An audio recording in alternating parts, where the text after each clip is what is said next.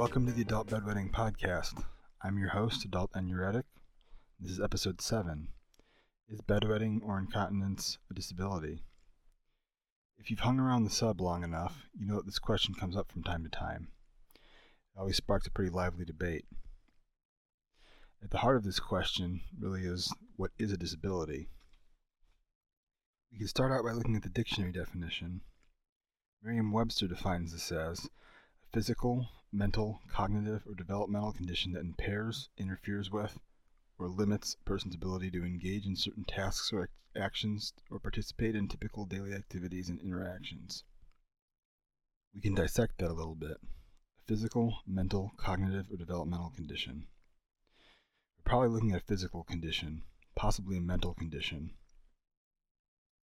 After all, some people come to our sub by way of the CPTSD sub, and we know that stress can be a significant contributor. By and large, however, we're probably looking at this being a physical condition for either bedwetting or incontinence. The second part of this definition, the bridge if you will, is that this condition impairs, interferes with, or limits. What does it limit? A person's ability to engage in certain tasks or actions or participate in typical daily activities and interactions. So if we take that apart a little bit, we're looking at a person's ability to engage in certain tasks or actions. So the question becomes, what tasks or actions might bedwetting or incontinence prevent you from participating in? And secondly, what daily activities or interactions might you be prevented from or impaired from participating in? This is really the crux of the question. Do you think that there's anything that you're impaired from, interfered from, or limited from doing because of incontinence or bedwetting? We'll explore that more a little further in the show. Before things get any simpler, they're going to get a little bit more complicated. Look at the definition from the Americans with Disabilities Act. It's really most relevant if you're from the USA, but there are similar acts in legislation in other countries as well.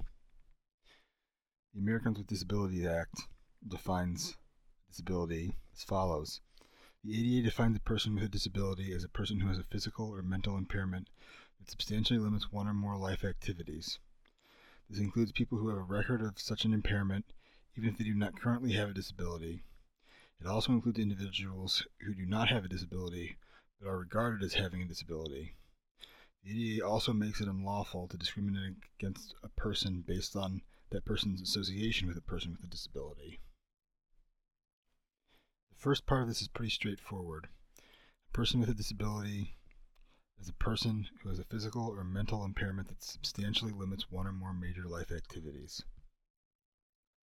This is stronger wording. Substantially limits in a major life activity. Under this definition, it would be more difficult to see bedwetting or incontinence as a disability. In the case of bedwetting, symptoms are relatively easily managed so that we're not seeing substantial effect on a major life activity. With incontinence, there's a lot of variation, so that it might be up to the individual to decide how much effect they're seeing on their life and whether or not they think it's a substantial effect or whether it affects any major life activities. Then, of course, the definition gets more complicated. The second sentence. This includes people who have a record of such an impairment, even if they do not currently have a disability.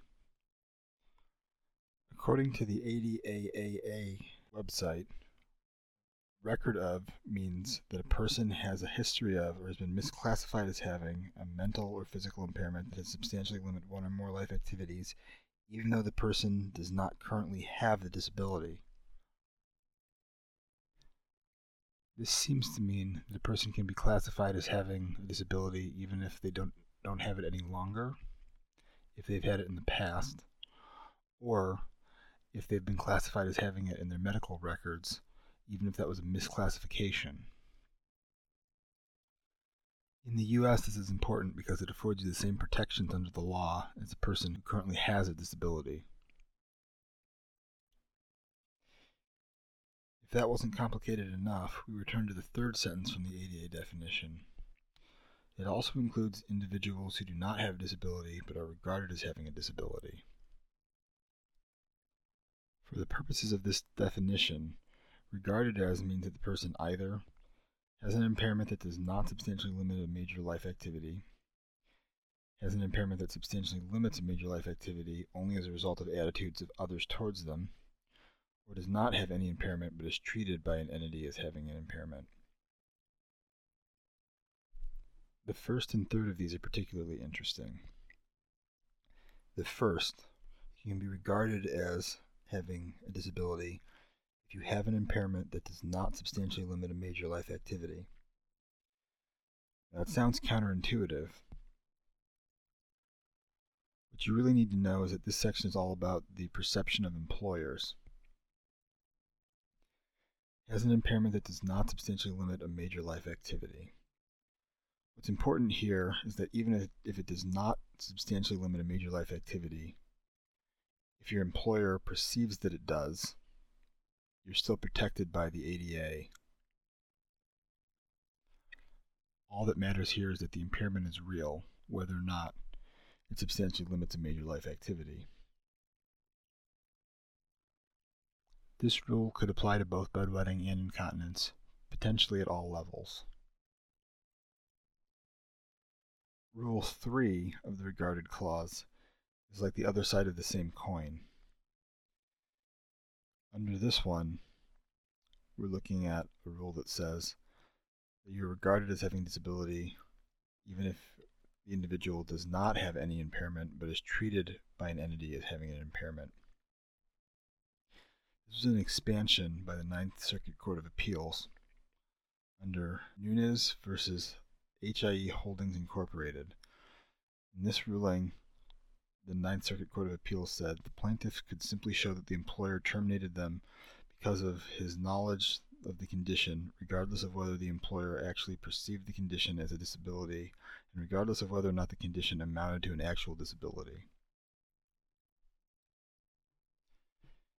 In this case, the individual does not have an impairment, but is treated by an employer as having an impairment and is discriminated against for it. Terminated, denied advancement, demoted, anything along those lines. Imagine a situation where somebody works as a cashier. They put in for medical leave for an operation for a sacral nerve stimulator. Because of this, their employer finds out about their incontinence. After the procedure, they're terminated because their employer believes that they're going to need more restroom breaks. This would be the type of thing that this clause covers. Perhaps after their surgery they have no impairment, but they're being treated as having an impairment by their employer, so they're covered by this clause. Taken as a whole, the ADA definition is quite broad. It initially has a relatively high standard. You have to have a substantial limit to one or more major life activities to fit the definition for a disability under the ADA. But it has very wide-reaching protections. You don't have to have any disability or impairment at all to still be protected, as long as somebody perceives you as being disabled. This means that although bedwetting and incontinence may not actually meet the criteria for being a disability under the ADA, they almost certainly meet the criteria for being a protected class under the ADA. Taking a slightly less American-centric view, we can look at the World Health Organization's stance on disability. They say that disability is any condition of the body or mind that makes it more difficult for the person with a condition to do certain activities and interact with the world around them. They include in this conditions that affect vision, movement, thinking, remembering, learning, communication, hearing, mental health, and social relationships. It's significant here that they list social relationships amongst their criteria. According to the World Health Organization, disability has 3 dimensions. The first is impairment. Impairment refers back to the first part of their definition. A disability is any condition of the body or mind. An impairment in a person's body, structure, or function, or mental function. Examples of impairments include loss of limb, loss of vision, or memory loss. Again, this is pretty straightforward. With bedwetting or incontinence, we're looking at a limitation of the person's body function, mental function. This impairment would be probably a physical impairment that we're looking at. The second dimension of disability, according to WHO, is activity limitation, such as difficulty seeing, hearing, walking, or problem solving. This one is potentially more of a stretch for bedwetting and incontinence. You could potentially argue, especially with incontinence, that there's an activity limitation with reaching the toilet, using the toilet. Bedwetting, it's more difficult to make this argument. Of course, you could argue that you can't reach the toilet overnight. This is more of a functional issue than an actual physical impairment. The third dimension, which refers back to the last part of the WHO definition, interacting with the world around them, participation restriction in normal daily activities. Examples of this were working, engaging in social and recreational activities, and obtaining health care and preventative services. This is also where the social relationship aspect comes in. To clarify some of this, we can turn to the WHO's International Classification of Functioning Disability in Health, or ICF. The document they published in 2001 provides standard language for classifying body function or structure, activity, participation levels, and conditions of the world around us that influence health. It has descriptions and definitions of some of the terms that are used. In this case, we're interested in the definition for participation. Participation is a person's involvement in a life situation. It establishes and maintains interpersonal relationships and interactions, engaging in major life activities, education, employment, managing money and finances, engaging in community and social and civic life. Those are a lot of things that are worth considering. The first in that grouping, establishing and managing interpersonal relationships and interactions. We know this to be difficult for people with both bedwetting and incontinence. We see on both the bedwetting and the incontinence subs that people are reluctant to date. We know from research that bedwetting and incontinence affect friends that people make and their reluctance to reach out and join community groups. The second in this grouping, engaging in major life areas, education, employment, managing money or finances. We also know from the adult bedwetting subreddit that people are sometimes reluctant to continue their education. We see posts that both show people are reluctant to continue their education, go to college, and people who are planning to go to college but are very stressed out about how they're going to manage it, how they're going to be able to live in a dorm, have a roommate, survive the experience. To a lesser degree, we see posts from people who are generally newly incontinent, worrying about how they're going to manage their symptoms at work, whether or not they'll be able to continue their employment, and what they're going to do. So once again, returning to our major question, is bedwetting or incontinence a disability? Using the WHO definition, I think that it certainly passes the test under 1 and 3 of the definition, those clauses. The second one, whether or not there's an activity limitation, you'll have to be the judge for yourself.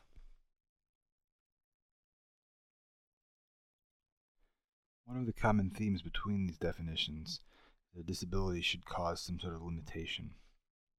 So let's take a look at what limitations incontinence and bedwetting can cause.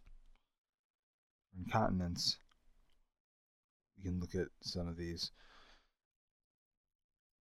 For incontinence, some of the limitations include planning days around toilet access, having to carry supplies, limits on some job opportunities against jobs like being a cashier, working on a factory line, being a field operator, things on a boat, anything deep sea on a boat, anything remote. In remote conditions, you'd have to carry a lot more supplies. Anything overnight, where you have to have a lot more supplies. In the military. In the U.S., the military has an automatic disqualification for anybody who has incontinence past the age of 12 years. There's also a lot of difficulty traveling, again, because you have to carry a lot of supplies with you. In some cases, having to take multiple suitcases just to carry the amount of extra supplies. There's social awkwardness that comes with incontinence. Potentially limited on hobbies. Depending on what level of incontinence you have and what type, you might not be able to do things like deep sea diving, because diapers and wetsuits don't necessarily go together, just as an example. There's withdrawal from community and dating. We've already discussed that to some degree. And complications with intimacy.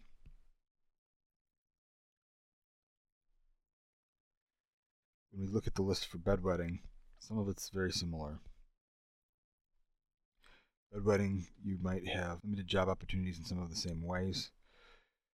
Anything that's overnight, you're going to have a lot of the same limitations. Such as an offshore rig operator, it's going to be in a remote location.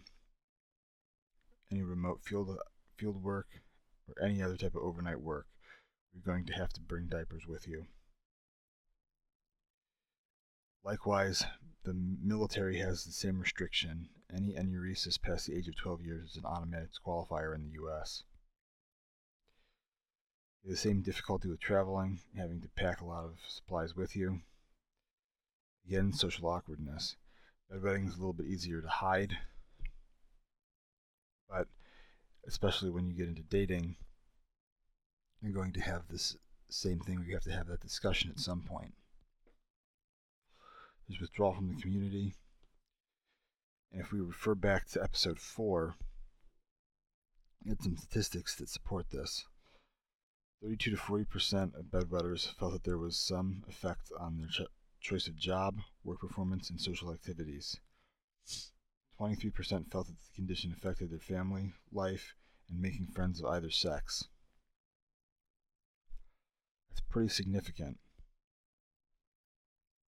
in terms of the social aspects and how that affects self-esteem and interactions with other individuals and the community.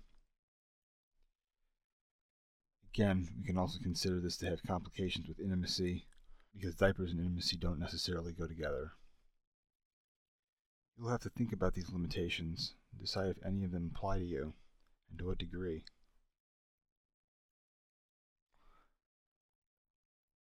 On the adult bedwetting subreddit, we often compare bedwetting or incontinence with visual impairment and diapers to needing corrective lenses.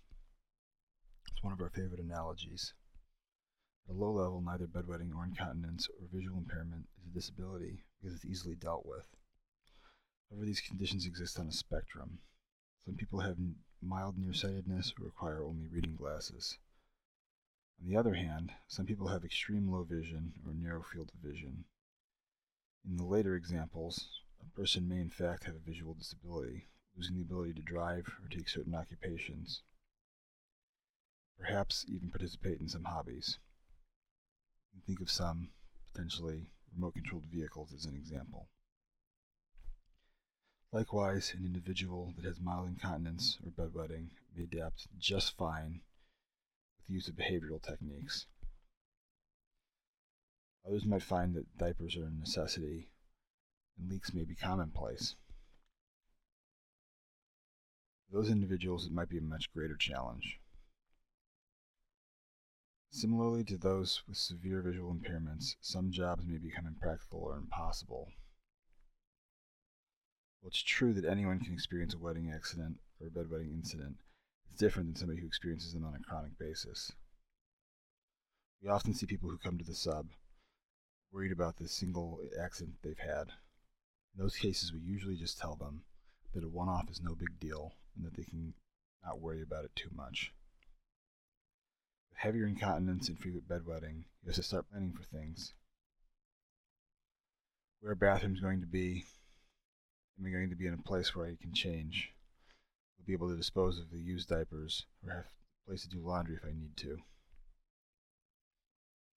Some things have to be off limits for practical reasons or completely off limits because of the rules that are officially put in place by the organizations.